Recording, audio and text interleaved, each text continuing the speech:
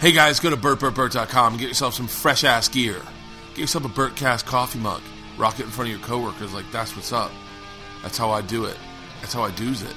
Get yourself a BurtCast shirt. Wear it at a family reunion. They got brand new BurtCast shirts. People are like, whoa, I've never even seen that. You're like, yeah, because it's brand new. And I'm a trendsetter. I'm a forerunner in fashion. Get yourself a machine shirt.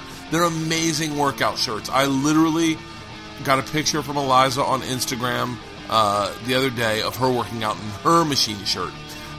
Get my book, Life of the Party. Read it on a bus, and people will be like, oh, look at that person. He reads. God, I want to hang out with readers. Check out my tour dates. And that's it. Today's guest, stand-up comedian, television host from TBS's Dinner and a Movie, which ran for 16 years, and host of the Mental Illness Happy Hour podcast, Paul Gilmartin. This is Gilmartin. Okay. From Tampa, specifically. Here, we're recording. Mons Venus. Dude, Mons Venus lap dances were next level. I mean, when we were kids, you'd get a lap dance at Mons Venus. You'd go in, we'd wear Umbros. We'd wear, like, the thinnest shorts possible. And they would literally put their hands in your pants. And, I mean, and that was where I was groomed on lap dances, was Mons Venus as a kid. I now look back, and I go, they were creating sexual predators. Like, they didn't know it, but they were making the type of guy that is not allowed in America these days. Yeah. So I look at it like, I remember like that with all my Tampa friends. All my Tampa friends. There's so much shit I could talk to you about. I could talk to you about 9 different things. I feel like I brought you on my podcast so that I could do your podcast on my podcast. Does that make sense? Yes. Do you feel like people do that to you?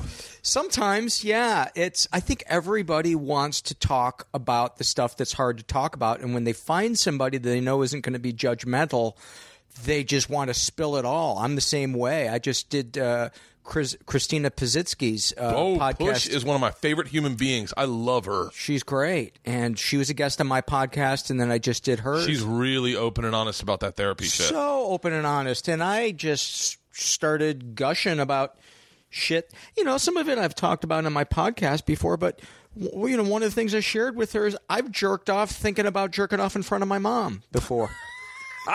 How's that for an opening salvo? No pun intended. Yeah.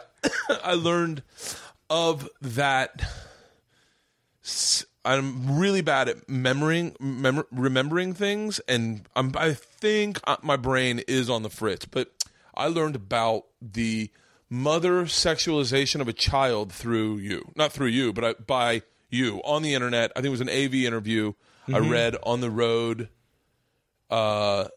Dealing with fucking massive, just crippling anxiety. Yeah. And is that something you experienced as a child? No. My mom was vacant. I love my mom very much, but she was the kind of woman that had dreams, just like me and you, had dreams in life, but that was not allowed. And then she got married, and all her ideas were on the back burner. And I think, I'm guessing, and if my mom's listening to this, she's probably appalled, but I think she was forced into a life of being a teacher and working in early childhood development because that, quite honestly, no one was going to support her being a singer or an ice skater or whatever she really wanted to do. And my dad's dreams came first, hers came second. And this is sad to say, but I have a distinct memory of my mom in a car daydreaming, like driving us, but daydreaming and being like out to lunch. Not like she wasn't there for us, but just like this. Like, what if? What if? Thinking about what might have been. Yeah, you know, exactly. And so, and I think my mom's a very happy person, but that's what I remember. But I learned a lot of, through your podcast. The honesty is crippling. The honesty is like, I mean, I was normally an honest person when it came to anxiety, and anxiety really is where my whole fucking thing sits. Well, we'll definitely have stuff to talk about when you come on my podcast. You said to me, you were like, we talked online, and you were like, yeah, just so you know, I tape them, but some of them I don't release because if you can't get into that honest place. And I was like, okay. I was like, I think that was the nicest thing anyone could have said because I don't know if I'm ready to be in that honest place. Seriously? I'm being dead serious. Well, whenever you're ready. we'll do it. And the other thing is we can try recording it, and if you want it shelved, we'll shelve it. Yeah. See, my problem is I'll open up like a sieve. I'll just be like, dump on you. And you'll be like, wow, this was actually really great. I can't wait to release it. And I won't say anything. And I'll go, yeah, please do. And then in my head, I'll be like, I really regret opening up that much about alcoholism and drug addiction. And but then you're going to get emails from people that will say, you spoke my inner life and I feel less alone. And the first one of those you'll be like, the universe wanted me to share that stuff, and I'm glad I did it. I guarantee you that will happen, Bert. Yeah. Well, but if you're not ready to talk about it yet, no, I guarantee you that will happen. Every single person that's gone deep on my podcast, you know what? Even some of the ones that haven't, somebody relates to it and emails me, and I forward it on to them, and they're like, oh my God, thank you so much. And for, some of them, like the Lauren Ashley Bishop episode, she's been getting an avalanche of emails from people who are like, you described my PTSD to a T. You described this to a T. Thank you so much. So it's a great thing that you're doing, and I mean it sincerely is. Well, thank you. I just think there are some people where I think some people get like I remember in high school there were kids that didn't want to. Like, if you smoked pot, they're like, don't tell anyone we smoked pot. I was like, then what the fuck is the point of smoking it? Like, we're smoking it so we can be cool, so everyone knows we're cool. Right. Like, what the fuck? And they're like, just don't tell my parents. Yeah, I was like, yeah, don't tell our parents, but we're going to tell everyone at the party we're high. Yeah. That's why they know we're high, and then tell everyone under 30 that I get high. So, what I'm interested in is, and there's a ton of stuff. There's a ton of stuff I'm interested in you, but one of the main ones that fascinates me is you're sober for like 15 years? 11. 11 years? Yeah. What was that? What was the bottom? The bottom was emotional for me because I didn't lose anything on paper. I still had a house, a wife, a job on TV. I was in almost exactly the middle of the run. I did a TV show called Dinner and a Movie. My buddy was my buddy worked on it. Chris Gillen. Oh, I love Chris. Yeah, it was the greatest gig in the world. We had arguably so much fun. The best job anyone's great. Ever had. It was great. And here's alcoholism is in the middle of it. I thought that the job was beneath me. My life was terrible, and then I needed to kill myself. That's alcoholism. Alcoholism has so little to do with alcohol. That's just a blunt way of trying to treat it. And I was trying to treat it with fame and fortune and money and power and recognition, all of which you can never get enough of, because once you get that hit, it's like cocaine. It makes you want more of it. And the alcohol was just my way of numbing myself and coping with my feelings of low self-esteem and trying to fill that hole in myself, in my soul. So I got tired of thinking about killing myself. And just one morning I sat up and I just said, God help me, I can't do this anymore. And I went and I got help, and been getting help every day, a couple of times a week since then. You go to meetings? Yeah, I go to a support group, and I found there all the things I wanted in life in a package I never expected it to come in. And it's, I'm an addict to a lot of different things other than drugs and alcohol. I can get addicted to video games, to pornography. So I've sworn off pornography. I just swore it off for 2015. Yeah? How's that going? I'm good. Sadly enough, it takes more than me just saying I'm not going to be looking at porn. It really would take a cleansing of my hard drive, of my Twitter account, of my Instagram. So it shows up. I see it, but I don't watch it. I don't. Yeah. And so, because my thing was, I felt like I had an idea. I was like, I thought to myself, if my wife was Googling dick as much as I'm looking at, if she was looking at dicks as much as I'm looking at tits and ass, I would be heartbroken. I would be like, hey, are you happy in this relationship? Mm-hmm. But sadly, in a weird way, I look at it, and it goes back to Mons Venus. I look at it like, well, yeah, but I'm a guy. That's kind of what we do. I'm in this weird subculture of comics that we have a different set of morals for us. We don't get offended. Language doesn't bother us. Sexuality is kind of passé to us, and we talk about we're very open-minded, but we're very, very thick-skinned about everything. And I think that's true morally. Yeah. But I think in terms of what we deserve and what our partner deserves in our life is a different issue. We both deserve intimacy. You deserve intimacy. You deserve to try to fill that hole in your soul that pornography fills. And, this isn't to say that pornography is a bad thing. I don't feel that pornography is morally a bad thing. It's just not me either. It's just not a healthy thing for me because it leaves me wanting more pornography and it increases distance between my wife and I because then I'm trapped in my head and I'm trapped in fantasy and it's just not good, and it has nothing to do with how my wife looks. She's a beautiful woman. She keeps herself in great shape. Yeah. It has nothing to do with that. It's my fear of getting too close to somebody and jerking off to an image of a woman. There's a safety there because I can orgasm but not have any responsibility. Yeah, and I feel like I got to a place where I feel like I broke my governor. Yeah. Like I couldn't find anything that was really cool anymore. And it was like, I honestly, and the thing that made me turn was, I was on Rogan's podcast and I mentioned quicksand porn, which I had heard about on Radiolab.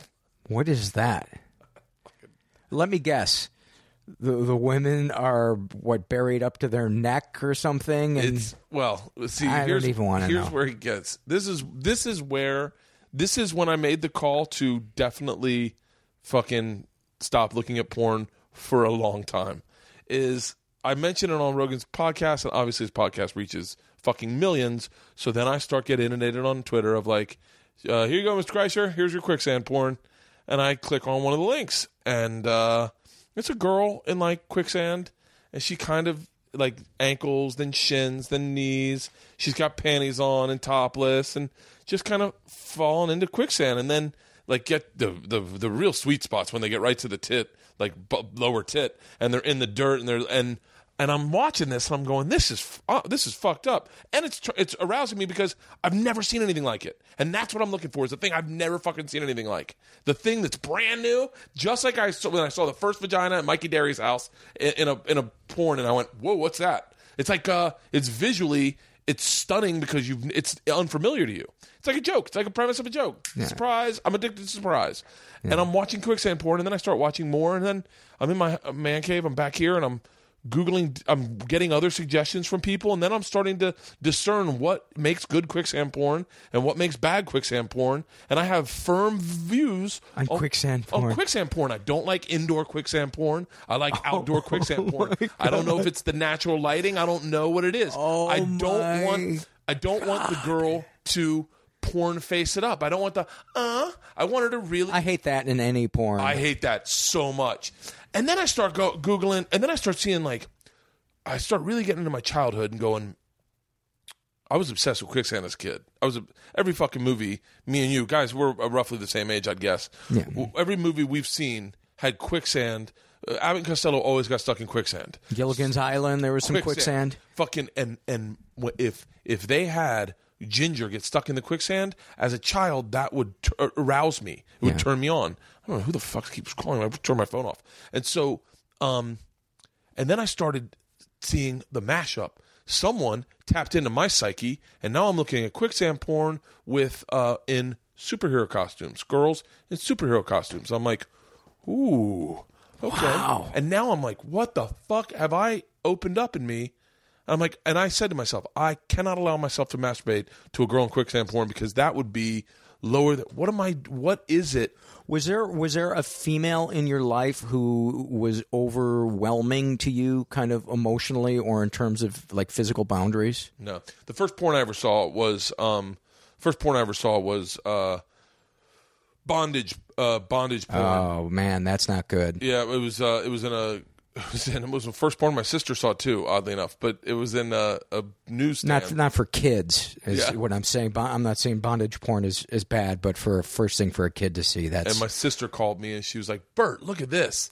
Look at her tits. I mean, we were like kids. Look at her boobs. And I must have been first grade, and she showed it to me, and my mom was like, whoa, whoa, whoa, whoa, and grabbed it out of our hands. first visual of whose porn was it? It was in a news store. It was just sitting. Oh, you weren't watching it. It was it was in a magazine. Oh. And it was on Fletcher Avenue or Fowler. It was on Fowler, right by the pizza place. I don't know if anyone remembers that in Tampa, but there was this newsstand. And that's the first thing I saw. I mean, I'm going to end up talking about me the whole time. Let's go back. That's all good. No, but porn, yes, porn. I do believe it can be corrosive. It can be It can be something that a couple watches together that can bring them closer together, or it can be something that pushes them further apart. Did you ever watch the kind of porn that you could have seen with your wife? Like, I could never show the shit that I've seen to my wife. She'd be like, "What the fuck's wrong with you?" I've looked at that type of porn, and I've looked at porn that I could watch with my wife, but yeah. But I don't miss it, and the longer I go without watching it, the less I think about it. I don't even really think about it. I almost accidentally watched something last night. I clicked on a news article because I was curious about something, and this porno came up, and I looked at it for about 2 seconds and went, "Oh yeah, this is a porno," and I clicked stop on it and just closed my browser. But it's also nice to have a fairly clean computer. You know, I'm sure there's something still floating around in there buried, but I think I've deleted everything, off of my hard drive. It's nice to not hear all of a sudden your hard drive spinning really fast. Yeah, you could. It's like you're. Yeah. All of a sudden, the computer gets hot like fuck. Yeah. It's like Eric Stoltz in Pulp Fiction putting his hair in a ponytail. All right, prank caller, I got it. I can do this. I'm going to stab her in the heart with the syringe. What was the transition from what I'd assume is emotionally disconnected by drinking to where you are now? A lot of work. Therapy? Continuous therapy, psychiatry, meds, prayer, meditation, processing the trauma that I went through as a kid. That's probably the biggest thing. Opening up to people, getting a safe support network, reading books, sometimes doing nothing and backsliding and realizing, I need to keep moving my feet forward. The road to recovery is circuitous, and it's not linear, and it's not always clear, and that sometimes when you're making the most strides, you think that you're fucking up the worst because you feel terrible because you're not numbing yourself with the stuff that you're addicted to. So you're feeling that pain from childhood or wherever it is, just your own personal, who knows, maybe fear that you're not enough, you don't do enough, or you don't have enough. Now, was the show more fun to shoot when you sobered up? Oh, yeah, I appreciated it much more. I still didn't like the advertising, the holding up of the unhealthy product and saying, this is a healthy product, because you had to say it. And, we advertised a lot of products for corporations that I was not fans of. But a lot of it was good. And the people that I worked with were fucking awesome. And that was the part that I really missed today. I miss the paycheck and I miss the people I worked with. But I do not miss the other parts of it. I don't miss the pressure of doing a show on national television. I realized very shortly into the run of the show that I don't like being on TV. Really? Yeah, I don't. On TV for like 18 years. 16 years. I don't like the pressure of it. I like being creative. I like working with other people. I should say I don't like the tension of compromising what I think is funny, knowing that it's going to air in front of a lot of people. If there had been a different type show, if I was on Mr. Show, I would have felt completely differently about. That's what you're saying. Because there was a kitschiness to it. Yeah. I mean, but I don't know if. I think it was a good show, and I think we had moments that were, dare I say, super memorable and hilarious and unique. But there were also a lot of moments where I felt like the comic in me was rolling his eyes like, oh, we can do better than this. Or a joke would be squashed because a sponsor didn't like that their product was in the shot when we did that risque joke. Yeah. And being a stand-up comedian, we're used to autonomy, and that would make me just want to wring their throat and go, fuck you, fuck your product, fuck you for thinking that you own the show, fuck the sales team for giving away the store and not saying we're not compromising the integrity of this show for your product. Yeah. You can go advertise somewhere else. But that's reality. They're a corporation. They're not there to make art. Everybody's there to make money, including myself. So why should I hold them to a different standard? See, I've always been very disconnected with my TV and my stand-up, and I don't know. I think you have to be. I understand that when I'm on TV, I'm not going to be the guy I am on stage, and that you're not going to see that. But you get hints of it. It is my personality. It is me. Yeah. But I'm also not. I'm not reading copy, and I'm not.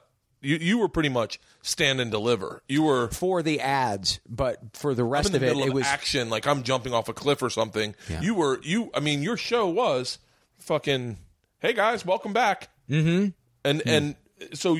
But it was mostly improvised, and it was conversive between myself and people that I love. But the advertising part of it, or the coming up with a great idea and having the advertiser say, no, we're not comfortable with that bit happening while our product is on the counter. Wow, that's crazy. I can see that. That part really drove me crazy. So now getting to do this podcast, even though it's a very meager living, I have never felt so free.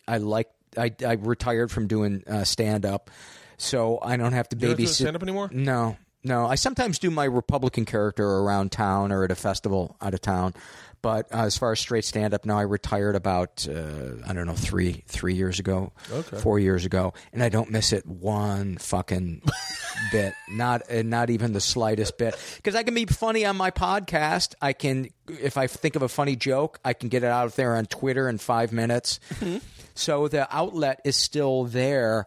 I think I always wanted to do podcasts before there were podcasts. I've wanted to do. I think I'd enjoy having a radio show. I wouldn't. But the podcast, I really enjoy having a podcast. I really enjoy what I don't like is the guests. I don't like having to get guests. I wish I had someone do that for me. I'd love that because but this moment is the reason I keep the podcast. Because you're someone I've known of probably for fucking 16 years, as long as I've been doing stand up, and I would love the opportunity to sit and talk with you. But if I pass you at a club, you may be with your group of friends who are not my group of friends, and one of your friends doesn't like me, and I can't go over there and just jump in and go, man, Paul, I really love your podcast. I really love what you're doing. I would love to talk to you about sobriety and addiction. I would love to talk to you specifically about your podcast and what you enjoy about your podcast. But you can't do that. But on a podcast, I get that opportunity. Yeah, I get to be like. And in a weird way, I think because we're part of this small community, we respect that in each other. And I'd probably be distant to people at clubs. But when you get on a podcast, you're like, hey, let's be friends. Let's see. Isn't it funny how people sometimes think that we're so aloof, and what it really is we're insecure and trapped in our own heads and full of fear? Doug Benson, I thought he didn't like me for the first fucking 5 years, 10 years, maybe 10 years I was in comedy. I'd see him and Graham and at the Hollywood Improv, and I'd like nod or something, and he'd just look at me, and I'd be like, okay. And then Hussein would be doing that. I kind of knew Hussein, but I didn't really know Hussein. Mm-hmm. I didn't want to jump in. I never said anything. And then one day I'm dropping my kid off at school, and Doug's getting high in his car, getting ready to go work out. And I know that's not how he says it didn't happen, but I believed he was getting high in his car heading into the gym at Gold's. And I'm dropping my kid off. I see Doug, and I got caught off guard, and I just said, I have to tell you, I think that what you did with Super Jaime was genius. I said, I think the movie was great. I think the marketing was even better. The fact that they run it nonstop on G4, that is so fantastic, man. I am so envious of that. And I literally think Doug looked at me like, who the fuck are you? And then he was like, thank you. But you know how Doug can be like, thank you? And I was like, I'm Bert. I'm a comic. And he goes, no, I know. Okay. Yeah. And then he reached out and he was like, would you like to be on my podcast? And I was like, yeah. And we've been friends ever since. That's hilarious. But it's like that with a lot of people. Like that it is. You got to make that first. That's kind of the gist of what I say on my podcast is to encourage people to begin to process stuff that happened to them or to just become the person they want to be. A lot of times you got to be the person to make that first gesture to say, hey, would you like to go get coffee? Or, you got a minute? Can I ask you a question? Or, hey, you look like you need a hug or you need to talk. Is there something you want to talk about? But it's scary because God, rejection is so horrible. And why did we get into stand-up if we are afraid of rejection? Why? I have no fucking clue why I got into this fucking thing. I had one morning where I woke up in the morning. It was like middle of the night.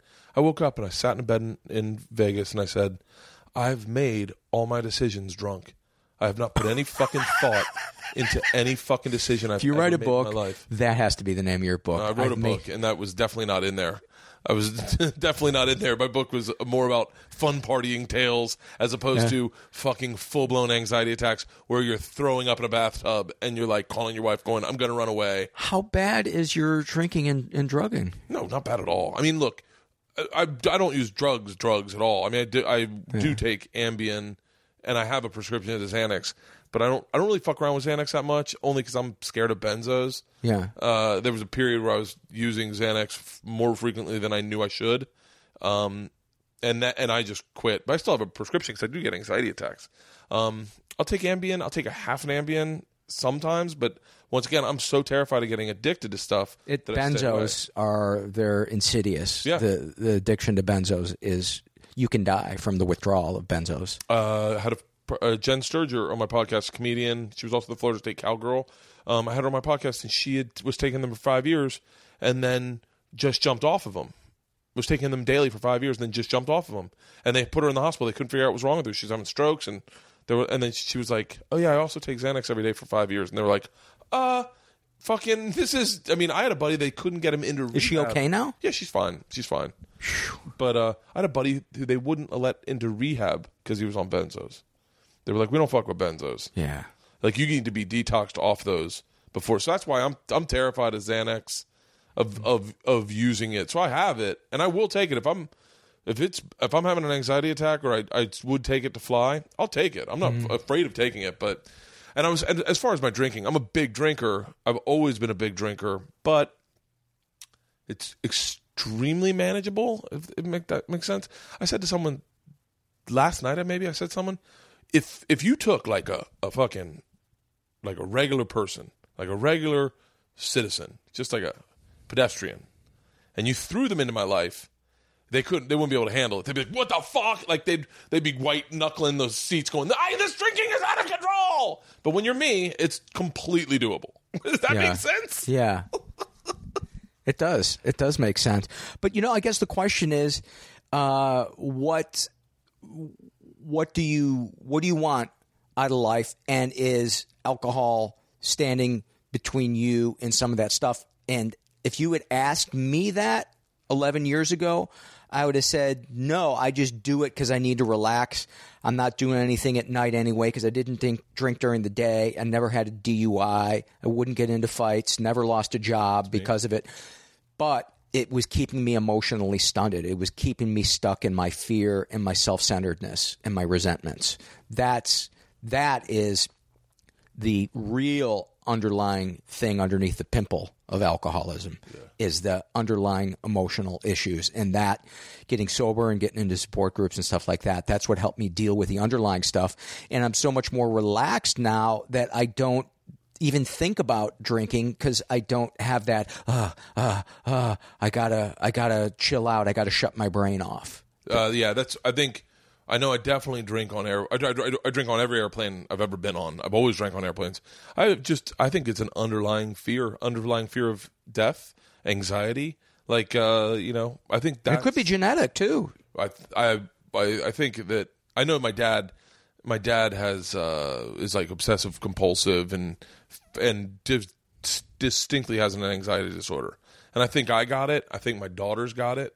Like I feel like we pass it around. My sisters have got it, and I'm writing my second book, and I just was like, I don't know what I want it to be, so I was like, I'll just start fucking writing, and I ended up finding myself writing about anxiety and conquering anxiety with this whole frontier style medicine, as David Tell would say, almost like I'm sure there were scared cowboys, and they were like, fuck it.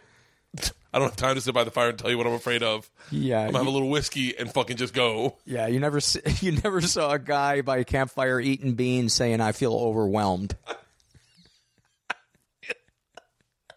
I feel overwhelmed, guys. Is anyone staying up at night afraid of these Indians? I'm really freaked out. Like no one could talk like that back then. I can't imagine the amount of anxiety I'd have taking my family across country. Jesus Christ. Jesus Christ. Can you imagine? I'm fucking just getting there and going, what are we going to do for food? Don't worry, I'll find a beaver? Like, what the fuck? I go to the bank and I have to take a nap. I'm like, I got through it. I got through it. There was 5 people at the ATM, and I got through it. I had a quote from Robert Downey Jr. on my door, my first TV show. I had one of his quotes on my door. They were talking about sobriety, and he fell off the wagon a number of times after this. But he's like, well, this sobriety's been good because I realized I don't need black tar heroin to watch TV with my kids. And wow. I went, that's fucking next level. Like, I don't know what he was running from, but I'm not running from that. I think, quite honestly, I think I got put into a spot with drinking with that it was making me money, and it still makes me money.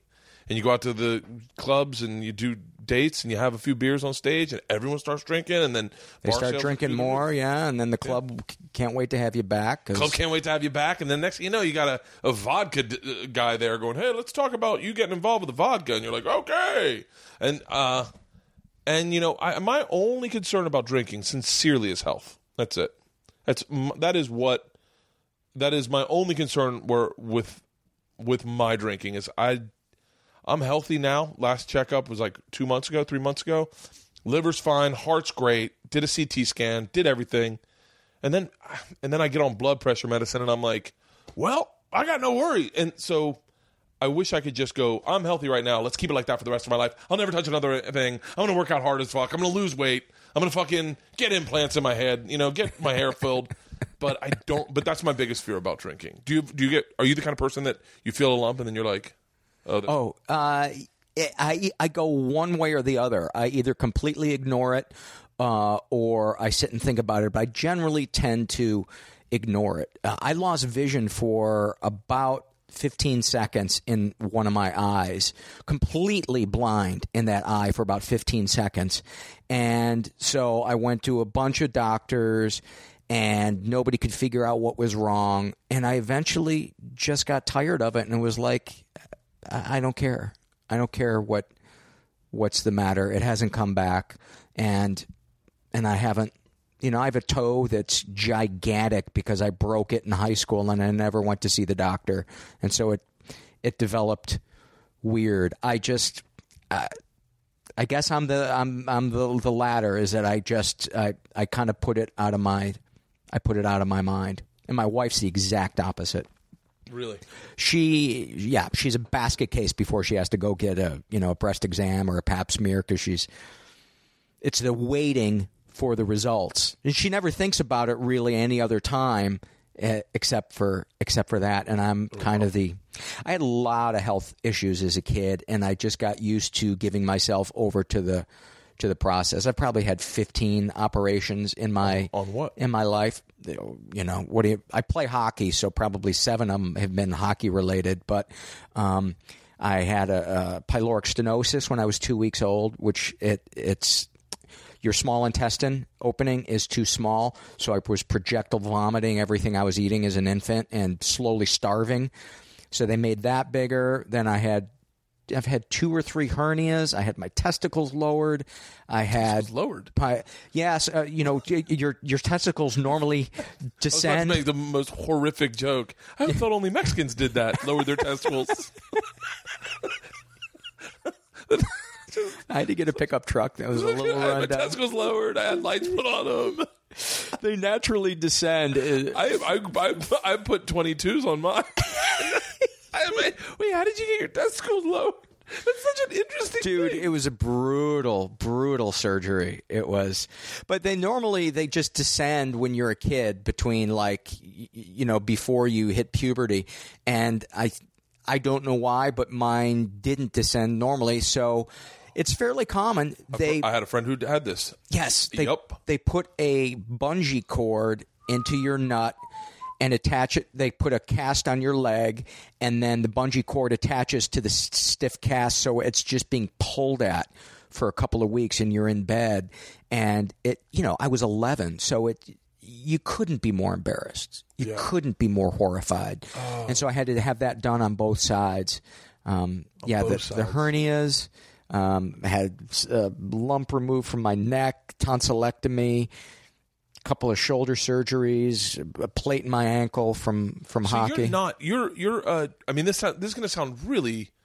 This is going to be explained to you why people look at me and go, "You must be a meathead, right?" But you are not. You are a very intellectual dude. You are a very sensitive. When I think of you in comedy wise, you're not the guy that's like, "You ever put your dick in your wife's mouth while she's sleeping?" That's one of my bits. But you're because you're and I would say intellectual. I would say alternative comic, but I don't really believe in those categories. But you're a man. You play hockey. You're not. You're like I'm a dichotomy. I have a extremely feminine side, and I have a very masculine side. I make furniture. I woodwork. I play hockey. I get in fights sometimes.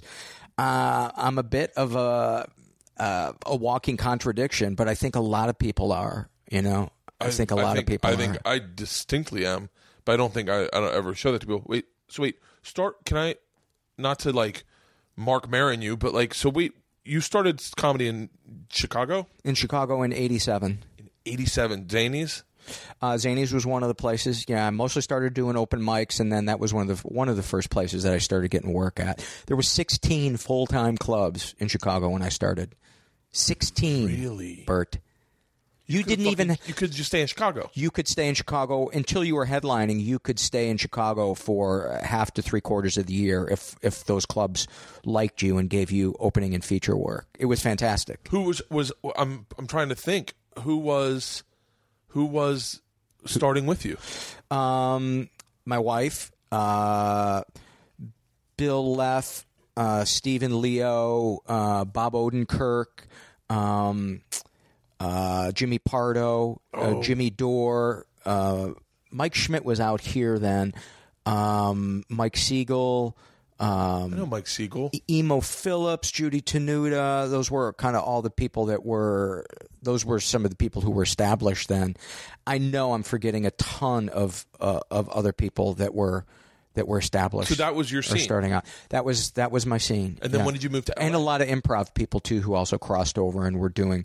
I was studying at Second City. So there at that point it was Carell, Colbert, Mike Myers, Bonnie Hunt, Chris Farley. Bonnie Hunt's so goddamn funny. Yeah, a lot of those people. I wasn't a paid Second City performer. I went through their training program, where you pay to do it. But so it was a great heyday of comedy back then. Seeing a lot of people come up and really go on to do great things. So then, how long were you in Chicago before you moved out to LA? 94, so 7 years. And I've been out here now 21 years. So you come out here in 94. Yeah. That is like. That to me, I love. It was all horses, Bert. What was? I'm trying to think. Of who was working in '94. I mean, I'm thinking Jimmy Schubert's at the Comedy Store. Well, I almost immediately got a job writing marketing copy for the WB, and so a lot of the people whose paths I crossed with then came through there writing marketing copy. Doug Benson, Andy Kindler. Alex Reed, Chris Henshey was there. That's one of the people I replaced. Henshey. Yeah, Chris Henshey, married to Brooke Shields. Funny or Die. Yeah, okay, yeah. That's right. I was thinking of. You know who I was thinking of? I know you know him. He was married to. I think he is married to Tess. Bald dude, Chris Chris. He writes all the roasts at Comedy Central. Chris, maybe I'm saying the wrong name. Could be saying the wrong name. Dude, I'm so on the fringes now of the comedy scene because I used to go to the UCB all the time and do stand-up, and I really haven't in quite a while. But, Patton was, I think, out here shortly after that, like 96. He started, and the alternative scene was pretty much in gear. I remember Doug Benson going, "You got to come see these buddies of mine." They called themselves Tenacious D, and so there was like, I don't know, maybe 20 of us in the audience, and I was like, this is the funniest fucking thing I have ever seen.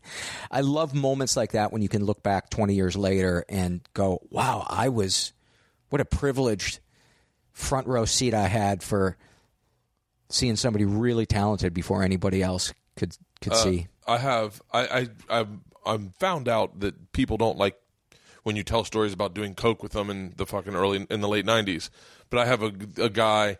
I was going to say I'll show you a picture of him. Yeah. But I used to party with a lot of the black comics in New York, and I had a few nights where it was no one knew who these people were at all, including myself. Just some guy that was a comic that I thought was funny, and then we end up at back at my place. I lived right across the street from the Cellar, so we'd always end up back at my place and just partying with this guy and laughing hysterically. And now he's one of the biggest movie stars in the country. Wow. But you just go like, you look back and you're like, fuck. And I'm sure he wouldn't remember me. But you're like, fuck, those were amazing. Like I heard the term salad days. Yeah, I love that term because I love those times in life. I used to grow weed in Chicago, and it was around the time when it was the Just Say No, and the weed market dried up, and I was like, well, I just turned pro doing stand-up. My day's free.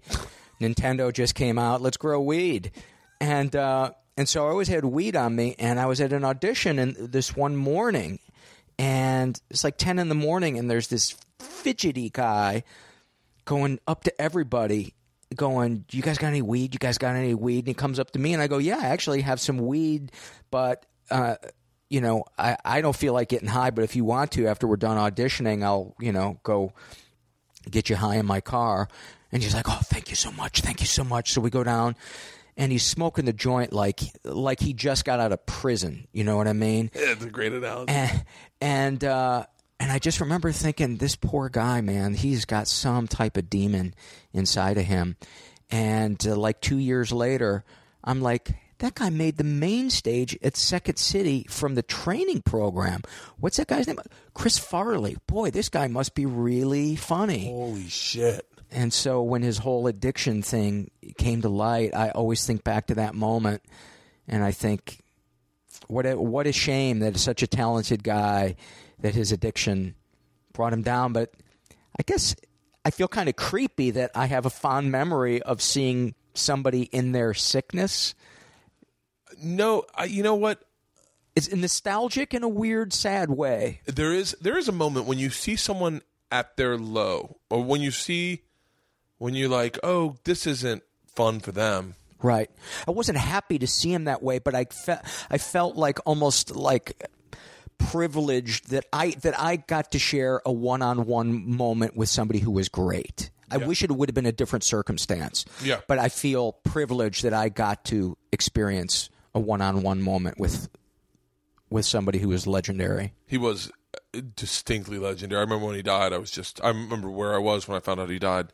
I was like, fucking heartbroken. Because he was, I don't know, I've always been attracted to those kind of heroes, like the John Belushi's, the Chris Farley's, the guys who die, Sam Kinison, even though he didn't, he died technically in a car accident. But like the tragic figures, I don't know. I respect the Mickey Mantles who could play hungover, or the Babe Ruths who could play hungover, more than I do the fucking Lou Gehrig's who were just good old wholesome positive energy. Yeah. Like I don't know what it says about me, but I think comics are always more drawn to somebody who's got demons. Yeah. I almost don't trust you on stage. Like, no, I'm not. I'm gonna say. I know who you're gonna say. Say it first, and I'll say it Brian Regan? Oh, no. I was going to say Dane, but... Oh, okay. I thought you were going to talk about somebody who just seemingly doesn't have a dark side. No.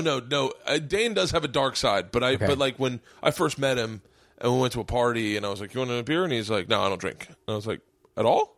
He's like, "No." I go, "Weed?" He's like, "No, I don't. I'll have like a Coke. Do they have Coke here?" Yeah, And I market. That's my addiction. Yeah, and I was like, interesting. I was like, it was so weird to me. But then Dane definitely has demons, but. I used to be the kind of guy that I didn't trust people that didn't comics that weren't broken a little bit. Yeah. They were all put together too nice. I was like, you're hiding something. What am I? Or you're not funny. But Brian Regan's a genius. But I'm also told that he does have a dark side like everybody. He beats his wife. No, I'm kidding. No, I'm kidding. Obviously, Brian Regan. Joking. Speaking of terrible, speaking of jokes about terrible subjects, I have a joke that I have to share with you that never got a laugh on stage, probably rightly so. But did you know that Miles Davis used to hit his wife? Did you know? It's true, no. But it was to a really difficult time signature. That would get such silence. And the comic in me was like, that's a fucking beautifully crafted joke. How do you not at least give me a chuckle for that joke? But sorry for quoting myself there, but whenever the subject of that comes up, I feel compelled to share that with other comics because there are certain jokes that only other comics really truly find funny. I find myself drawn to the comics where the joke, like I remember Howard Kramer. I think I'm saying his last name right, Kramer. Mm-hmm. I remember he did an impression of who's the guy that got drunk on Pat O'Neill. Remember Pat O'Brien. Pat O'Brien. He did an impression of Pat O'Brien that wasn't even that good of an impression. Yeah. But it was so. I didn't even tell anyone who he was doing an impression of. Yeah. You had to know who he was. But it was so funny. But it was so obscure. And I remember him just like he was leaving a message, and he was doing Pat O'Brien, but he was like talking about killing Ahmad Rashad. And I was on the floor laughing. Half the crowd didn't get it because he wasn't gonna hand feed it to them. He's so fucking funny. He really is. My favorite joke he does is he said, I was at Starbucks and they fill your coffee up a little bit too high, and so you want to pour it out to make room for the cream, and so I'm pouring it out in the trash can, and as luck would have it, a teenage girl had deposited her baby in the trash can. Right around that time when all those girls at prom were like dumping their babies off. Well, I was obsessed with him because I used to watch Austin Stories, yeah. In college, it was on MTV, and you'd see it, you'd be like, oh yeah, and it was like, and I liked it because I played frisbee golf, and I played frisbee golf. I was like, oh, these are my people. And then I came out here and I saw him one night and I was like, shut the fuck up. And then I'm sure I geeked out on him and he was like, hey. His stuff about his brother is so funny. I haven't seen him do stand-up in a long time. So when you come out here, is the alternative comedy scene... Yeah. It had just been born about a year or two before I came out here. Now, who is not in the alternative comedy scene... Without trying to make it sound, but like, I'm trying to think of who are the other comics? Like, because in 95... I mean, all I can think of, the only comics that are still here. Well, I don't consider myself a part of the alternative comedy scene. I suppose, at least for a decade, I wasn't. And then maybe, once I started doing my Republican character and performing at the UCB, then I felt like I was maybe more of a part of it. But no, I felt completely on the outside of that. But you're of that I believe they're actually, I personally look at it as, there is no necessarily alternative comedy scene. It's just a generation of comics that came through at a certain time, but a different sensibility. Yes, a new wave. Yeah. I find now when like younger comics say, "Well, I'm thinking about being an alt comic," I just go, "Well, no, just be a comic." Yeah, I think you're missing the point of comedy. There's no real like. I find Patton Oswalt exactly as funny as I find Joe Rogan. Mm-hmm. There's no difference in the way I laugh. I don't laugh at Patton like, no, and Joe like, ha, like it's fucking the same laugh. I only have one laugh. Yeah. And so, but I know that there was this like push because I know I was in it in New York. I knew there was a difference. Like the Jim Nortons and the Nick DiPaolos and the Patrice O'Neills and the Dave Attell's were the club comics. And then you had like Collective Unconscious, Surf Reality, Luna, all these like different bars where you'd see the Marins and like I remember the State. Do you remember the State? Mm-hmm. I remember those guys. You'd see them all down there. Michael Showalter. Michael Showalter read this breakup poem. Oh God, it was so fucking funny. It was a breakup letter he wrote to his girlfriend in high school, and it was very clear that he had not actually written it in high school, but it was so fucking funny. The alternative vibe was such a needed shot in the arm, and some of it was certainly really badly executed and pretentious and self-indulgent, but comedy needed a house cleaning. Everybody had become so much that Letterman above it all kind of sarcastic attitude, which Letterman is fucking brilliant at, but everybody was copying him, and it had just gotten to be too much. Well, it's interesting to me that you're not doing stand-up as much, but I believe that that podcasting has changed the dialogue between stand-ups and audiences. Absolutely. Are you doing live shows with anything? I am, and I love them. I love it. And I'm going to speak at colleges on pretty heavy subjects, mental illness and sexual trauma and stuff that I've dealt with in my past and things I've learned from doing the podcast. I was invited to speak at Johns Hopkins a couple of weeks ago and was like, are you sure you're asking the right guy? I was the guy that made Chicken and showed Ali Sheedy movies. Are you making more money as a speaker than you would have as a comic? No. There is almost no money yet into speaking, but it's not why I'm doing it. It's very fulfilling to do it. I hope it at some point brings in, I would love to be a speaker at a college as opposed to doing stand-up. I hate doing stand-up it's at colleges. The worst. It is soul-crushing doing stand-up at colleges. Oh. And this gig, if I had to be doing it for laughs, would have been horrifying because it was... Do you find yourself looking for laughs, though? No. Not at all? I'd say maybe I intend to maybe get 3 laughs in 45 minutes. But you do, but because I can't shut off whatever made me a comic. Yeah. Like whatever draw I had to this profession, I can't shut it off. Even when I find myself wanting to get a chuckle in like the smallest thing, and I feel like it's in my DNA. It's not that I resist the temptation to do it. If I think of something funny, I'll say it. But I'm so focused on the serious stuff that I want to say that I'm just trying to get all of that crammed into 45 minutes. Yeah. So it's got to be something really, like I open with a joke. I say, I'm a recovering alcoholic and addict, a incest survivor, and I have what my psychiatrist calls treatment-resistant depression due to childhood adversity, which is not easy to fit onto a business card. So there's 2 or 3 jokes kind of peppered through the thing around that. And I'm not opposed to putting more laughs in there, but but that's not what it's about. It's nice. Yeah, it's nice to not have the pressure of feeling like I got to get more jokes per minute. I got to get a big laugh here to get off on stage. Well, it's also the interesting thing is the transition. Your career is going from TV host to comic to the mental health happy hour. But I feel like what was the somebody's got the net. Mine is the mental illness happy hour, but somebody has that name now. You serious? Somebody started a podcast, and I emailed them and said, "Are you aware that I have a podcast called The Mental Illness?" They're like, "Yeah, we think it'll be a great, way for us to promote each other's." And I was like, "Well, no, I have a built-in following, and sometimes people mispronounce the name, and you're going to get people coming to your podcast thinking they're looking for mine." And what's their podcast like? I haven't listened to it. Ugh. But I said, I think we're both trying to do something good, but I just ask you out of respect for the fact that I built this following to consider changing a different name, and I'd be happy to plug your podcast, maybe even have you on as a guest. And I never heard from them again. Oh, well, fuck them. They're just trying to do what they did with the taco truck, Kogi taco truck. Then so all of a sudden there was Coogie. And that same logo. How do you live with yourself when you do that intentionally? Oh, Paul,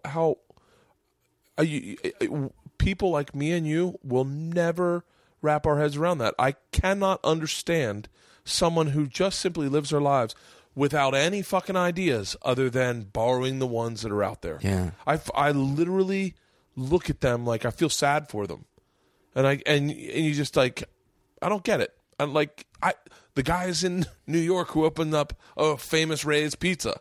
What the fuck, man? Don't you have other ideas? Is that your only idea is to just hope that it gets confused with the other Famous Ray's Pizza? Right. Like, that's the fucking... I'm dying to talk. I want to talk a little bit about your podcast in general, because I think one of the cool things about this art form is sharing it with other people that are obsessed with it like I am.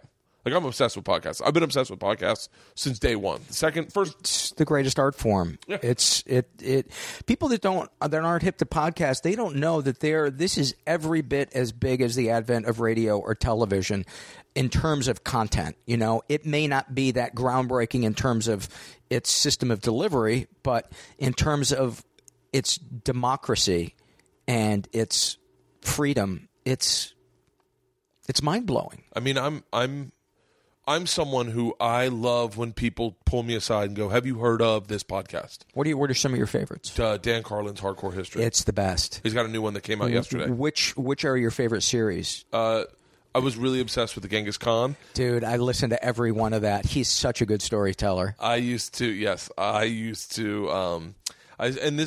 I didn't realize it sounded like an insult, but I said this on someone's podcast. I used to listen to it when I slept because I liked him dream weaving for me. Mm-hmm. So I would listen to the podcast and I'd let it play on the pillow next to me, and I would then dream about what he was talking about in the podcast. Oh, that's awesome. I dreamed that I was with Bill Burr and we were hunting doves on the back of a fucking... and Bill was teaching me how to hunt doves. He was saying, all four legs got to be in the air before you shoot the arrow. All four fucking legs. And I'm going... Bill, I don't get it. Well, just watch. And he's just, and I'm like, oh, okay. It's about timing. Okay. That's when you're, and I tell that to someone and they go, you know, Genghis Khan had red hair and they could shoot a dove off the back of their horse with the arrow. I go, that was in my fucking dream. Like, my dreams, I'm obsessed with dreaming. God damn it, Bert, stop talking about yourself. I'm obsessed with dreaming. I want to do a dream weaving podcast where I take people, I want to do like 3 different other podcasts too. But like, I want to take it where I go, all right, let's get ready for bed. And you just put it on right before you go to sleep. And I do relaxation, a little bit of meditation. I bring in every week I bring in like a guest Zen Buddhist monk who relaxes you, takes you down, puts you to sleep, and then it's silent for like 5 minutes. And then I'm like, all right, we're in. Now we're going to need guns and lots of them. And I literally weave a dream for you where we go on an amazing adventure together, and then everyone shares in that in their subconscious and their own little versions of it. I dream hardcore. I'm not going to. I feel like I can open up with you about everything. So, and I almost told you about this dream I had, but I was like, fucking not. It's not a bad idea. So what is the move from TV host who is, I'm going to say this meaning it in a positive way, but as a disconnected comic. You are smiling. You're happy. Mm-hmm. Let's get, that's you. Let's make some food. Let's have a few laughs. Let's have a fucking, good time. Let's go back to the movie. Let's do this. And then where you are today, which is massively fucking connected. It was a front, the smiling guy on I can't tell you how many times they gave me the note, smile. Paul, smile. Can we do another take? But Paul, can you smile? I was so depressed for so much of that, and as soon as I would get home, I would have to drink. I would, when we would be on the road shooting, I would become so exhausted by having to plaster a smile on my face all day when I was depressed that when I would come home at 6 o'clock from shooting, crash on the hotel bed, I would sleep until 6 o'clock the next morning when I had to get up and do it again because it took that much out of me, even when I was sober. Really? Even when I was sober, because I have some social anxiety. I can connect under certain circumstances, but I have a finite amount of social energy, and when it's depleted, it's exhausting for me. One of the most brilliant things I've heard: a finite amount of social energy, because I think sometimes people don't look in terms of that, and they don't. My wife has a finite amount of social energy. And when she has reached past that limit, she's not enjoyable to be around. And she is just, she needs her alone time. She shuts down. She shuts down. And that's interesting. I have an infinite amount of social energy. I think I have the opposite. You feed, and that's what I've heard is there's two different types. There's people who are fed by social situation, and there are people who may have a period. They're either instantly drained by it, or there's a period of being fed by it, and then it begins to they feel drained by it. And I would be the latter. Yeah, but I also have social anxiety and I think I really had it growing up. And I think in a weird way I've redirected it to drawing off of people somewhat. I'm not really sure. I'm a fucking nightmare. I also think I'm fucking manic depressive. I think I really go through these fucking bouts of mania. Do you take any meds? No. Well, the fact that you're drinking consistently would make it almost futile to take. One of the reasons, I like this diagnosis. Keep going. One of the things that got me sober was my psychiatrist refused to treat me anymore if I didn't quit drinking to give the meds a chance, and I couldn't. And he said, "Well, then I can't continue treating you because I'm wasting your money." And that's when I realized I need to give this a shot because I'm gonna kill myself if I don't find out what it's like to feel happy and connected on a regular basis. Yeah. You know. But yeah, I feel like I'm not missing out on happiness at all. I definitely connect with happiness. My problem is I will go through mania spells where I'm hyper creative, hyper energetic, and I can't shut it off. I had one, and anyone on my crew that's listening to this knows exactly what I'm talking about. We had a day off, and I was, they call it firing hot. I was firing real hot, and I was like, and I knew, and I said to my buddy Paul Baldwin I said to him, this is gonna rebound bad. I was like, I know I can't shut this off, and everyone enjoys it. Everyone's fucking laughing their ass off. Everyone's having a great time, including me. And I go, when this shuts off, it's going to be bad. Whew, it was. I mean, I got physically ill. And I threw up in our bathroom. And I it's hungover. It was an emotional hangover, though. That's what I mean. Yeah. Yeah. And I mean, I was shaking in chills for a day. And my wife's like, "What happened to you?" I felt like saying, I had too good of a time. And I've borrowed way too many endorphins and dopamine, and now I'm trying to recollect them. The tax man showed up, and that's the hardest thing for people who have bipolar to get treated is because the mania is so great. I've experienced mania. I've experienced mostly hypomania, which is a more subtle form of mania. I've never had the thing where I don't want to sleep, where I'm, almost like out of touch with reality. But when domain names were first becoming available and they were $70 a pop, I was in a period of mania or hypomania and decided that this was going to be how I was going to secure my financial future. And I went into debt, bought $35,000 worth of domain names, 99.9% of which were useless. Let me give you an idea. One of the domain names, oldpeoplefucking.net. Oldpeoplefucking.net. Net. .com was gone? No, I got .com, but I was like, that's a good name. Somebody's going to want that .net. They're going to try to get around on me. So, Paul, that's so fucking great. Yeah, that's so great. Yeah, when I would collect things, I would go crazy with it. And a lot of that was, I think, me distracting myself from wanting to look at the trauma that I experienced as a kid. Because on the other side of processing that, I don't collect obsessively at all. Really? At all. It completely disappeared. That's so fascinating. Yeah. So wait, what?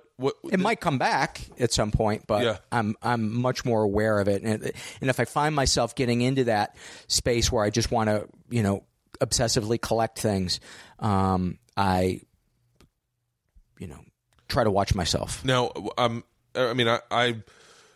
I'm not this kind of interviewer, so I wouldn't normally ask, but I'm going to ask only because you've said it a couple times. I'm sure someone's asking, but like, what was the trauma you experienced as a kid? And you don't have to tell me because I'm uncomfortable asking about it. No. I've shared it with. I was covertly sexually abused by my mom.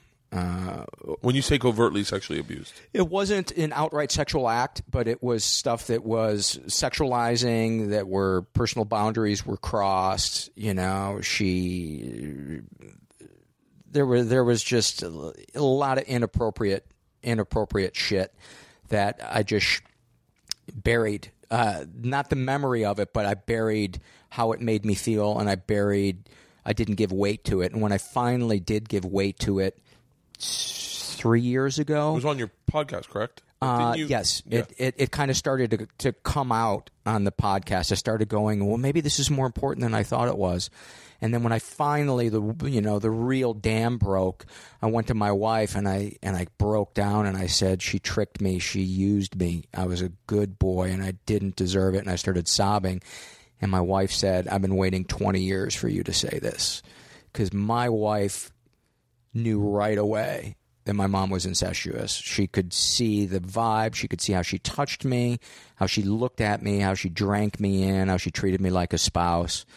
And one of the things I stress on the podcast is that stuff is every bit as damaging as a kid who was jerked off by a parent, or because the thing they both share in common is they give the kid the message that you don't matter.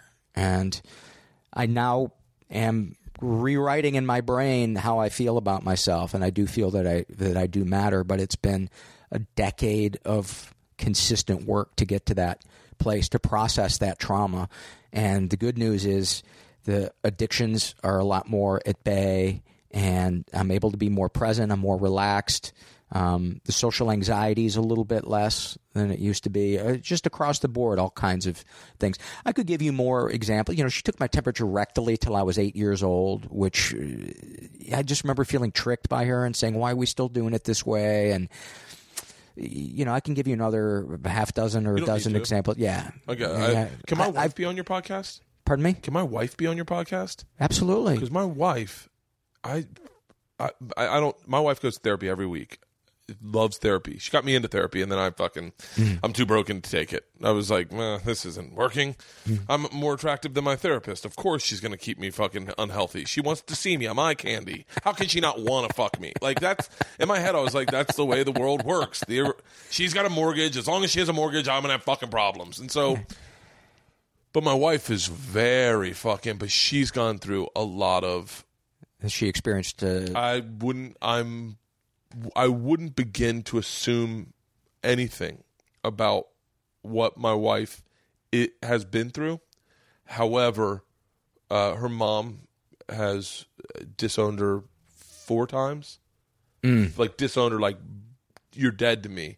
Burned all your shit. Wow. Like, 4 times. Mom disappeared, like, I mean, it's all shit that but my wife's a survivor. She's a redneck. Did you meet her? I did, just briefly when we were coming. A survivor from that kind of stuff, you mean? Yeah. The abandoning abusive parent. Yeah, and it happened a number of times, and when we first started dating, we're like maybe 4th date, and we're making out on her couch, and she stopped me. She's like, there's something I need to tell you. And in my head, I thought we were going into the bedroom the next second. But she stopped me. She says, there's something I need to tell you. I was like, this bitch has herpes. I was like, that's how this conversation starts right now. And she said, I have a lot of drama. I have a lot of issues in my life, that I'm still working through. And I was like, I'm like, how does this apply to me? Like, what are we talking about? She's like, I've got debt. I've got like 25 grand in debt. I have a complicated relationship with my mom and all this stuff. I'm like, what the fuck? Like, this is how. What does this have to do with me orgasming? Exactly. Or are they going to be in the bedroom? But I understand exactly what she's saying now. Yes. And when she said it, I did not. I was like, none of this applies to me because that's how the fucking sensitive I am. But she is true, and it's interesting now. I should not talk about any of this, but. Maybe I'll set you up with my wife and let because my wife's like you. Mm-hmm. She owns it. Fucking, she doesn't. She sounds like she'd be a great. She sounds really in touch with that shit with your mom. I'll talk to you about that after the podcast. Okay. Because I think there's some stuff like that of just inappropriateness. There's so much, and especially moms doing that stuff to kids. And I apologize to any of the regular listeners to my podcast who've been listening to me go on other people's podcasts, because I talk about this stuff a ton, and I kind of tend to repeat these same things that I talk about, but I feel like it's really important because covert sexual abuse is super, super common, and people don't realize it. And so they ignore what their body is telling them. Their body's saying, this parent doesn't feel safe. I don't like hugging you. I feel drained when I'm in the room with you. I can't wait to get away from you, but that must mean that I'm just a terrible son or daughter. I feel drained when I'm in a room with you is fascinating. Yeah, I finally honored how I felt around my mom, which was drained, grossed out, wanted to cover my genitals. And that was the beginning of me. I hate the word honoring, but I don't know any other word to describe it. Honoring what I felt, and that led me to giving weight to what I'd gone through and allowed me to begin to process that and feel alive again. But I got to take meds. I got to exercise. I got to do all this. Exercise is really important. It's huge. It's huge. It's really important just in saying, oh, I'm on the right path in life.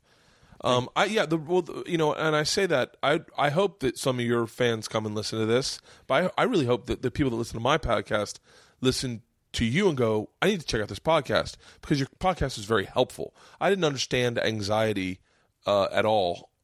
There's no point about this. I didn't understand it. I didn't understand how it worked and what it was, and I had anxiety all growing up, crippling anxiety. All growing up, I didn't know what it was. I thought I was just broken. I had a couple times I smoked marijuana and not had the good panic for anxiety. Attack. And I've had one of those. It was awful. It's the worst experience in my life, and it happened twice to me. And I wasn't respecting of how powerful marijuana was. And I was a kid. I was fucking 14 years old and just smoking away. You're convinced you're going to die in the next 5 seconds. Convinced. Is the perfect fucking word. You can't understand why you wouldn't die in the next 5 minutes. I couldn't remember how to breathe. I couldn't remember. I fucking both times I was like, this is not what I signed. And I stayed away from marijuana, I would say, for the rest of high school into college because of that last one at Cayman's house. I fucking got high and I couldn't handle it. We got high on the roof and the storm was coming in and Spencer and Sal seemed fine, and Cayman seemed fine, and all of a sudden, I started saying sausages in my head over and over and over again. And I couldn't stop saying sausages. And I was like, why can't my brain stop saying sausages? And then I was like, I don't feel right. And so, but I hope that people hear you on this and then go explore your podcast. I would love that. And go, and my whole thing is, and I believe this, I'm not really emotionally honest with things. Obviously, there are things that I'm denying about myself. I don't really give a fuck. Right now, I'm in a place where I'm like, I'm very happy. I got it on lock. Right now, I'm just dealing with anxiety because I think anxiety deals a lot with it. I had a really massive panic attack scuba diving recently. I've had 2 massive anxiety attacks. I had one scuba diving as well. Really? Yeah, just like claustrophobia. Like, oh my God, I'm 50 feet down. I can't go up right now, which essentially means I'm trapped. That's the feeling. I can't just go up right now. I'm stuck here forever.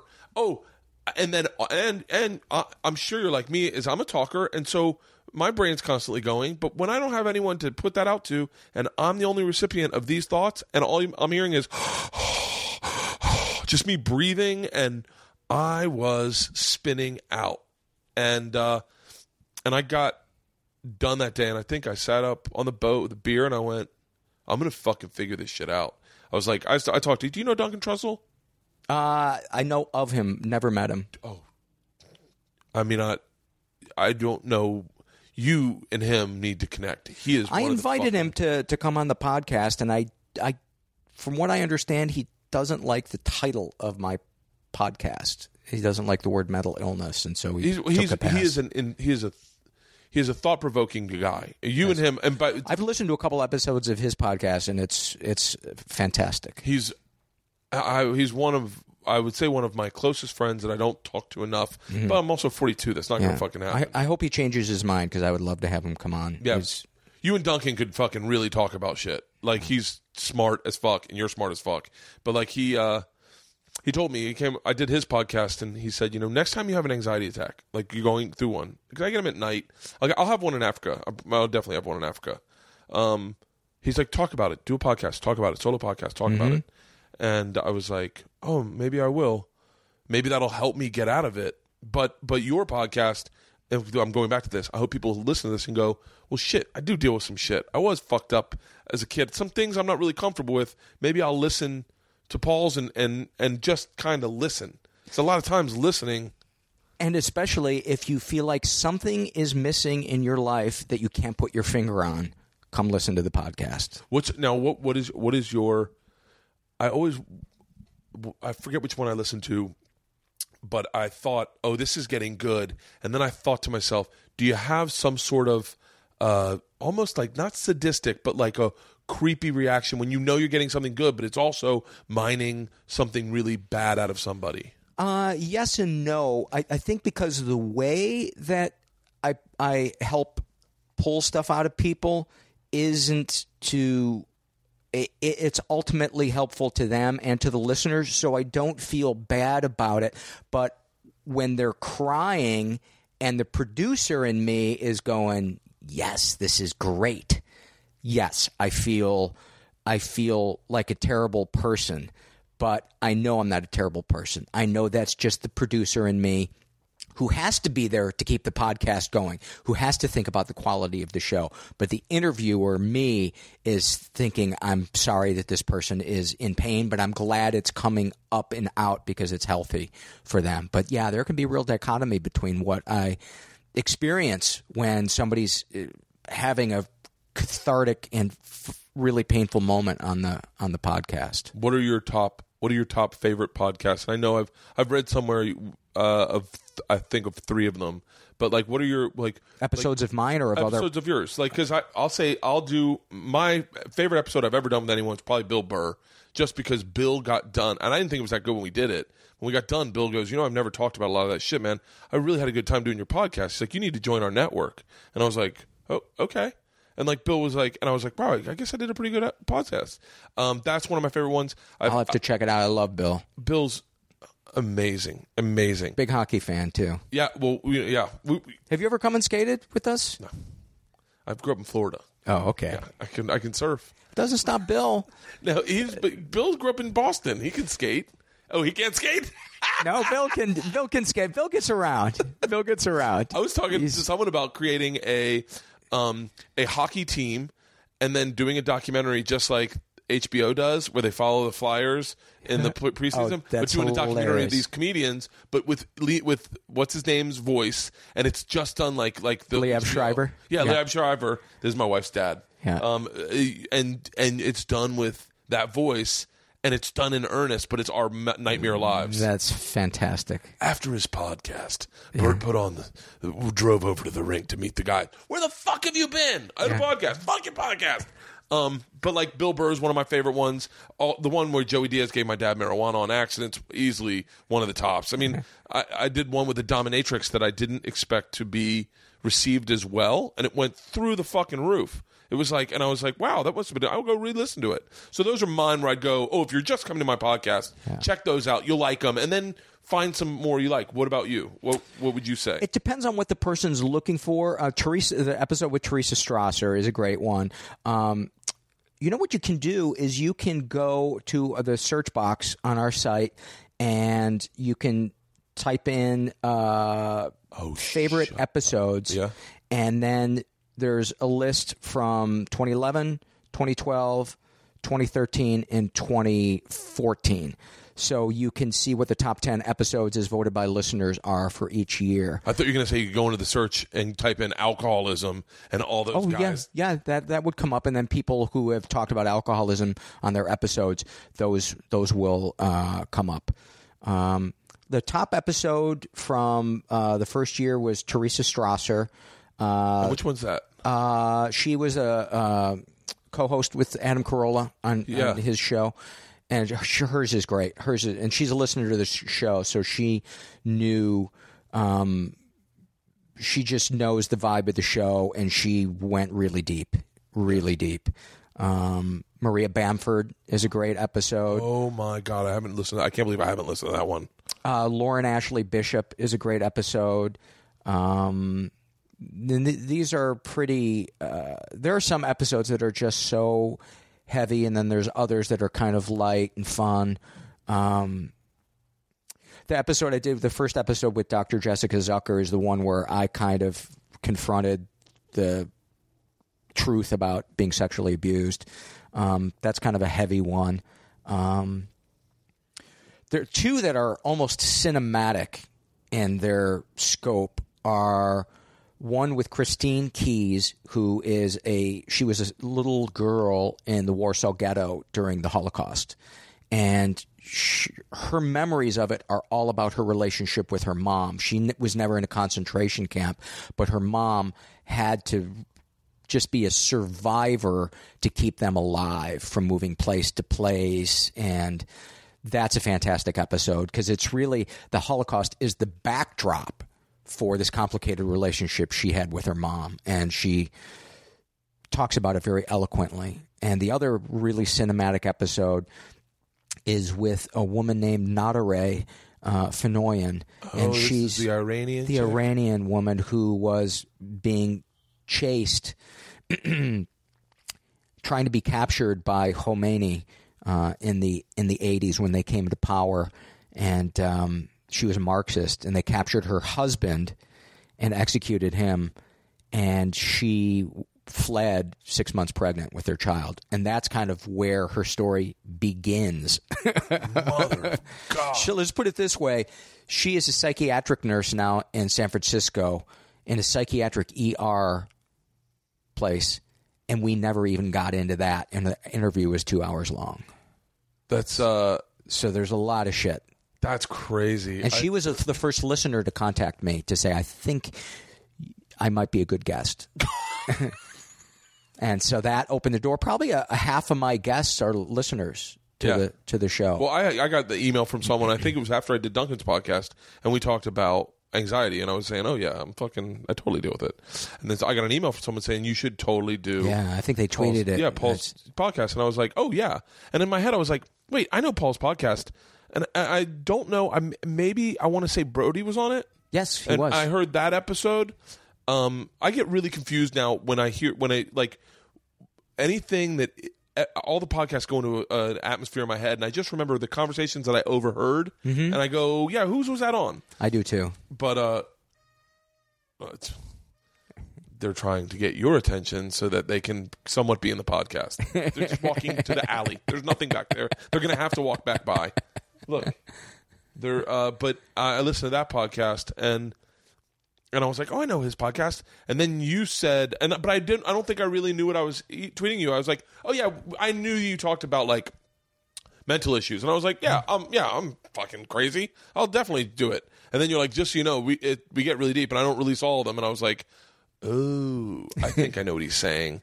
And I was like, oh, I need to go back and re-listen to Brody's because I think I maybe was listening half in the bag on an airplane. And I was like, this is awkward, but so I think Brody's is about the middle of the road in terms of people going deep. Yeah, he didn't. I don't want to say he went overly deep. Did you do one with Todd Glass too? I did. I think I listened to that one too.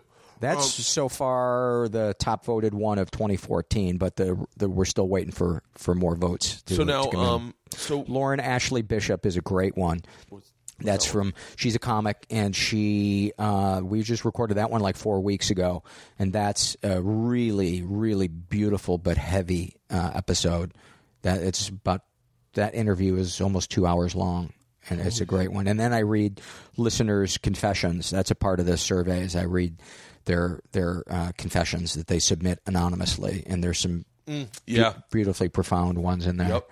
Now that I'm like, yeah, I remember like the beginning of your podcast was responding to listeners, and I was like, and in my head I was like, was like, oh, this, yeah, wait, what is this? And then I listened, I was like, oh, I talked to Leanne. She's like, well, he can do the 27th of January. And I was like, you know what, let's just have him on my podcast. And then I'll get to know him, we'll talk. And you know what, maybe one day when everything clears up and the fucking rain stops, maybe I'll go do his podcast. It's a standing invitation, Bert. I appreciate it. It's a standing invitation, and I would love to have your wife on if she's... Leanne, come here. I'm afraid to even bring stuff up because she'll just open up. So Paul's podcast is all about it's like therapy, pretty much. Yeah, but I'm just somebody who's been through childhood stuff, and I'm honest about it on my podcast, and then I just have somebody on and we converse about the stuff that we've been through. And Leanne, and I was saying he was suggesting you on his podcast. Awesome. This one? No, on his podcast. On my podcast. Go do his podcast Yeah. and talk about. I have some childhood stuff too. Yeah, that's what he said. Well, I'm saying the stuff with your mom. Yeah. Super fun stuff. Yeah, and I was like, because I was telling him when we first started dating, stand right in front of the camera. It's perfect. No, I said when we first started dating, how we were like hooking up, and I thought we were gonna have sex. You're like, well, I need to talk to you. I need to tell you something. And I was like, oh, she has herpes. And then you like went through the whole like, I've got some issues. I got some really heavy stuff, and I was like, what the fuck? And Paul's like, yeah, now you understand maybe how great she was being and telling you all this stuff. And I was like, what does this have to do with sex? So I'm going to set you up. I want you to do his podcast. Yeah. I think it'll be fucking You sound fun. like you'd be a great guest. Oh, thanks. Yeah. She's very honest, and she don't mind crying. I am very honest. Good. We welcome tears on the I podcast. have no problem with those. Good. All right, well, that's all. Okay, we're going to Lowe's. Okay, I'll see you later. We're going to wrap up soon. I only have a couple more things. I'm dying to know what gave you the balls to start your podcast. About when you Okay. but, All right, love you. We'll be in touch. But, yeah, awesome. Piano teacher's coming. Just so you know. Okay. Oh, just you and your dad are going to Lowe's? Yes. Okay. Okay. Very nice to meet you. You too. Yeah, have a good night. Thank you. 5:30? Bye. She gets here about 5:15. Okay. All right. So wait, what gave you the... I had gone off my meds and I wanted to kill myself. And this was with, 8 years of sobriety and 10 years of going to a psychiatrist and therapy and support groups and blah, blah, blah, blah, blah. And I realized suddenly, oh my God, this is the darkness coming back. This is the depression. This is the mental illness. This isn't me. And I thought, I got to get word out there. I have to talk about this because there are people out there who've never been to a psychiatrist who don't realize that this urge to kill themselves is not who they really are inside. It's being masked by their illness. And so I thought that's what I'll do a podcast on. Because my wife had been telling me, you got to do a podcast. You got to do a podcast. And Patton had said, you got to do a podcast. And I was like, well, if Patton Oswalt thinks I should do a podcast, maybe I'll do a podcast. And that's what I thought. I'll just talk about the ways that mental illness camouflages itself and presents itself as your life sucks and you need out of it. I say this very candidly. I've seen the darkness. I know what that looks like. And when I first moved to New York, not first when I moved to New York, but like right after I'd been there like 7 months and stand-up still wasn't happening, and I was working at Barnes & Noble, and I had a one-night stand that spiraled darkness into like believing, real obsessive-compulsive behavior, real... Saying sausages over and over again. No, looking at my penis nonstop. Seriously? Dead seriously. I can't tell you about this dark. I went to my cousin... I did everything and I've never thought about killing myself. That's never crossed my mind. And I just had a friend, one of my best friends recently just killed himself. Oh, I'm sorry to hear that. I fucking, to this day, it's something that I just fucking just drops me. I'm like, motherfucker, why didn't you just go to sleep? Like, why didn't you fucking just go to sleep? Just sleep it off. And I don't know. But anyway, But that darkness is very real. It's very real, and it's George Lucas has nothing on his CGI has nothing on the picture, the false picture that depression paints. It's so real. You're convinced it's reality, It's and legit, it's not. And it is. I've fucked this up forever. Yep. It's not going to change. It's not going to get better. Yeah. And I remember that. And I remember walking through Washington Square Park, walking to Barnes and Noble. I had played. And by the way, I'm very honest on my podcast. But I'm honest with this. I'm sure I've told people this, and I know I've told it on stage. I don't give a fuck about that kind of stuff. I don't give a fuck about honesty. And I know you're not. I'm not going to out creep you. Just stop listening. That's my opinion. But like I had a one night stand, and I was working at Barnes and Noble, and I'd spend time in the toilet at Barnes and Noble, just sitting there in the employee bathroom to kill time. And I one day I was like, I haven't really looked at my junk in a while. And I looked at my junk, and I was like, is this what it has always looked like? Like it just looked older. It looked like different. It looked like, and I was like, wait, is that a bump? And I was like, oh shit, warts. I got genital warts, and that's when I spiraled. I wouldn't go to a doctor, but. After that one moment, I then became completely obsessive compulsive about it. And I would go to CVS, I would buy 19 different medications that I was now I've told someone none of which will work. None of which were even for what I thought I had. I was putting Tinactin on it. I would soak it in a bowl of vinegar. I'd sit and watch Quantum Leap with my balls and dick in a bowl of vinegar and a 40, and I'd be like, I'm gonna take care of this. Soaking it in fucking vinegar, just soaking it for like a whole episode of Quantum Leap. I remember this so specific. And by the way, I was growing pot at the time too, and I was horrible at it. I had a little pot plant outside my fire escape, and I remember one day walking to work. My junk is sore because I've been messing with it so much. And I was walking through Washington Square Park thinking, how can any of these people smile? How dare they smile? What do they have to... It doesn't end well for any of us, and it sucks. And I was like, is no one seeing the darkness that I see?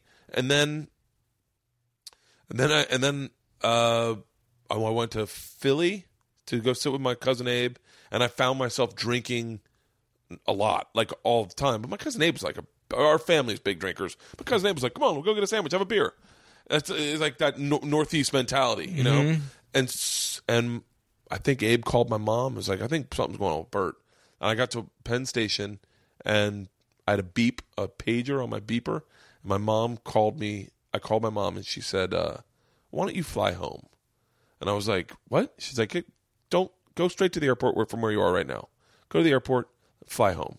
I was like, she's like, nope, there's nothing. Just come on home. So I was like, okay. And I went from Penn Station to the airport, flew home. And my mom's like, something's going on. Like, what do you need? And two things happened. I set up an appointment with my mom's dermatologist and got checked for genital warts. Didn't have it. That's the saddest part of all of this. Didn't have anything wrong with my junk. The lady looked at me and said, have you been playing with your penis? I said, a lot. She was like, how aggressively? I said, I said, I think it's gotten out of control. She goes, do me a favor. Let's not touch it for a little while, okay? Let's not put any ointments on it, put any creams, put anything on it. Don't soak it in anything. Don't do anything. Did you consider saying, well, I won't touch it, but can you keep touching it? I should have. Because she said, let's not touch it. She goes, and just how about you relax, okay? Relax. I think she might have prescribed me Xanax. I don't know if she did or not, but I went home that night and had a bottle of white wine with my grandmother, and my grandmother gave me, this is obsessive compulsive, gave me this exact necklace with this St. Jude medallion on it. And my grandmother's like, I don't know what you're going through. Just old, like New York. I don't know what you're going through, but don't ever take this necklace off. It's St. Jude, patron saint of hopeless cases. Whenever you get your thoughts, read this prayer card. I got the prayer card everywhere. I'm sure I got one floating around. I got St. Jude prayer cards everywhere. And so I said to myself, every time I'm thinking about looking at my dick, and I thought about it nonstop, I'd read the back of the St. Jude prayer card instead of it. And I said, I'll get to a point where I just don't want to read the fucking card anymore, and then I'll stop doing that. And it went away. All the obsessiveness, anxiety, all went away. All went away. And then of course I got checked 2 more times for genital warts because I was like, I don't believe anyone's opinion. And I even told my wife when we first started dating, I was like, I might have genital warts. She looked at my dick. She's like, there's nothing wrong with your dick. And I was like, but that darkness is real. So you had the darkness. You started your podcast. Mm-hmm. What were the first episodes? I mean, Janet Varney, which is a great episode. That was the first one. Adam Carolla, Mark Maron, Jimmy Pardo, Paul Tompkins, Jen Kirkman. Jen Kirkman's great. Yeah, Jen was great. Jen was like my little. That sounds. I already know. Can hear Jen's head going. Little what? Finish the sentence.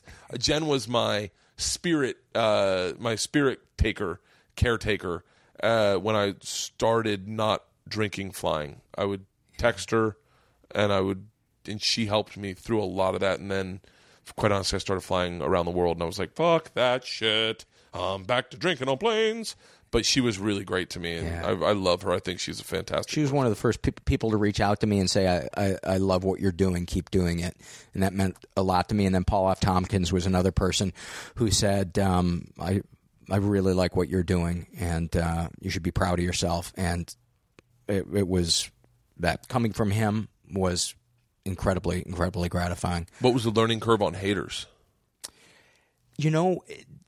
Because I make so much fun of myself, and I reveal such painful things about myself, and I am so non-judgmental on the podcast, there's really not much in the way of haters.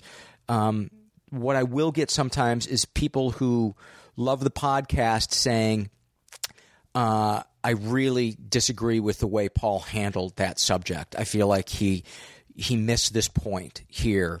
Or, Paul annoyed me on that last episode because he talked about, this fucking thing again, or he interrupted his guest too many times. That's me. And that's me. Well, I do that join nonstop. the club. Join the club. You know what everyone's going to say this? I would have loved to have heard what Paul had to say. Dude, it's to the point now where anybody who's a regular listener accepts me, warts and all. And by the way, I had genital warts when I was in my 20s too, and it was fucking miserable. I had to get laser surgery. It was the only thing that worked. Yeah. I went to see this one guy who was like, might as well have been a miner in a cowboy town. He was so out of touch, who basically used a thing that was like a handheld rototiller with dry ice that he would drive over my dick to try to freeze the warts away, which did not work. So I eventually had to get laser surgery. But anyway, I had Dr. Drew. The last time I talked about this was with Dr. Drew, and I think I showed him my dick. I think I even showed Dr. Drew my dick, and it's I know what it's called. I forget the name of it, but it's bumps on the base of your dick. It's called sebaceous gland. Yes, I have those too. Yeah, we've painted a lovely picture, haven't we? Yeah. and Dr. Drew's like, they're not. It's not harmful. It's not. You're fine. He's like, a lot of people get them. Don't worry about them. You can get them removed. I was like, no one seems to have a problem with my dick. Yeah, very few people checking out the underside of my dick. Even sebaceous glands. Yeah, that's it. And so, but yeah, I know. So it's people critiquing how you. Yes, but it's done with such love and compassion that I can take it in, and it's helped me become a better interviewer. So I'm grateful for it. And no, really not much in the way of haters. What I do occasionally get is somebody who is either in a really bad place or they're untreated, and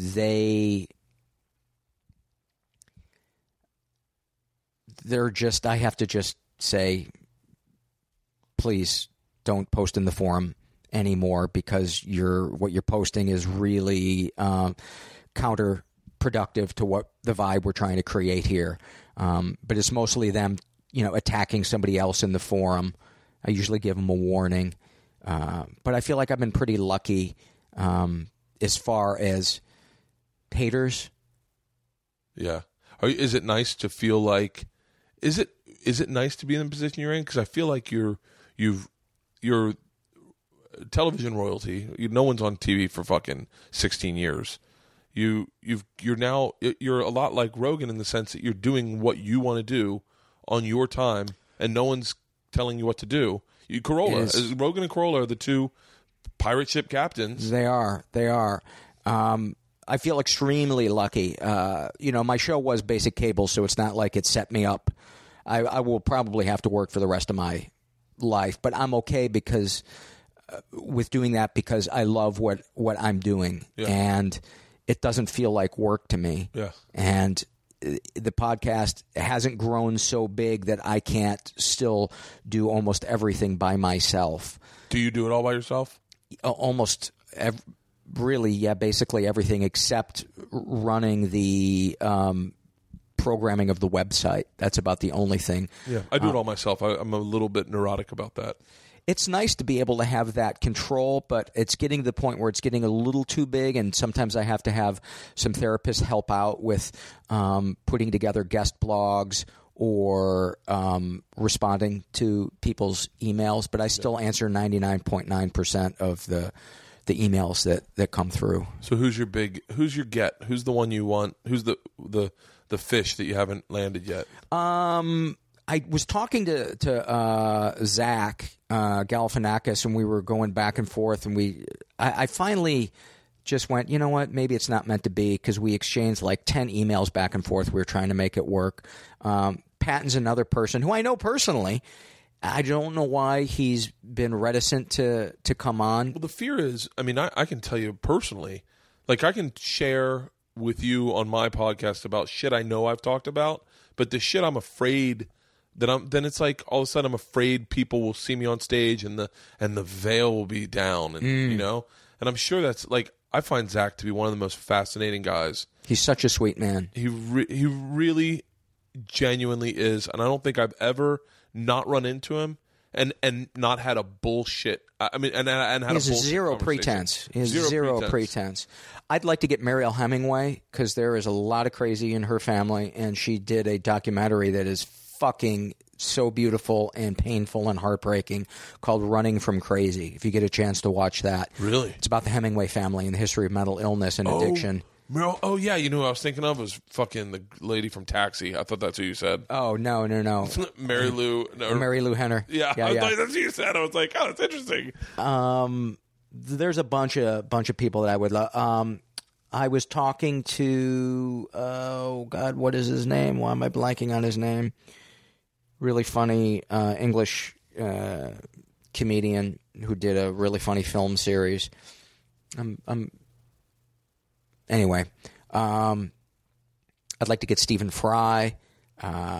There's a lot of people. Yeah, that's a nice thing about doing the show with that topic is I will never run out of guests, especially now that half of my guests are listeners. But the listener recordings can be hit or miss sometimes. Those ones that are cinematic are awesome, but sometimes the people that have led these really tough, insanely conquering stories, they got that Oprah gene, and they go, I don't have any problems. Yeah. I'm good. Like one of my best friends, his mom wrote a book called When Heaven and Earth Change Places. It was an Oliver Stone movie, Heaven and Earth.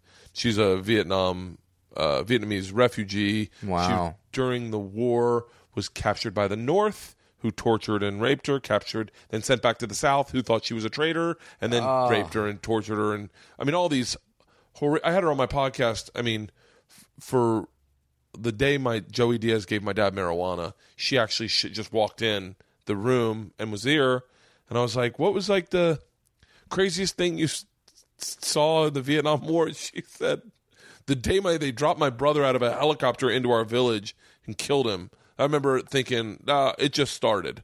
And I went, good Lord. But she's one of those like survivors. Like, why would I talk about that?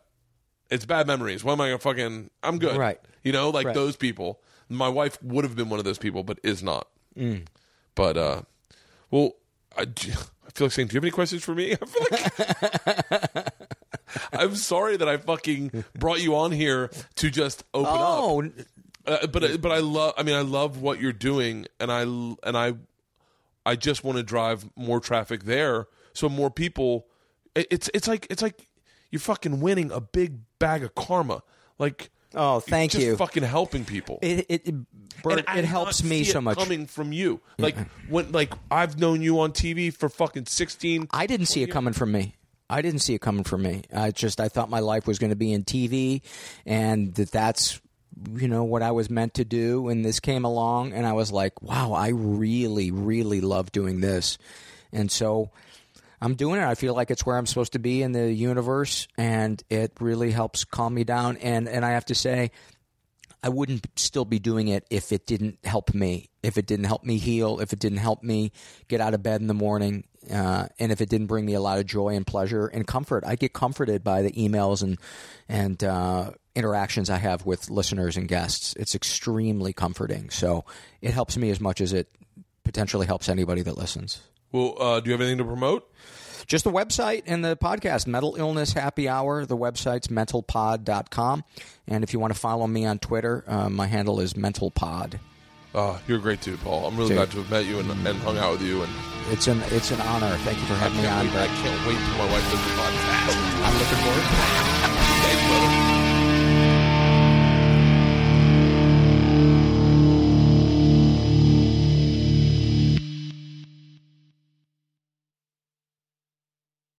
This episode was brought to you by The Machine.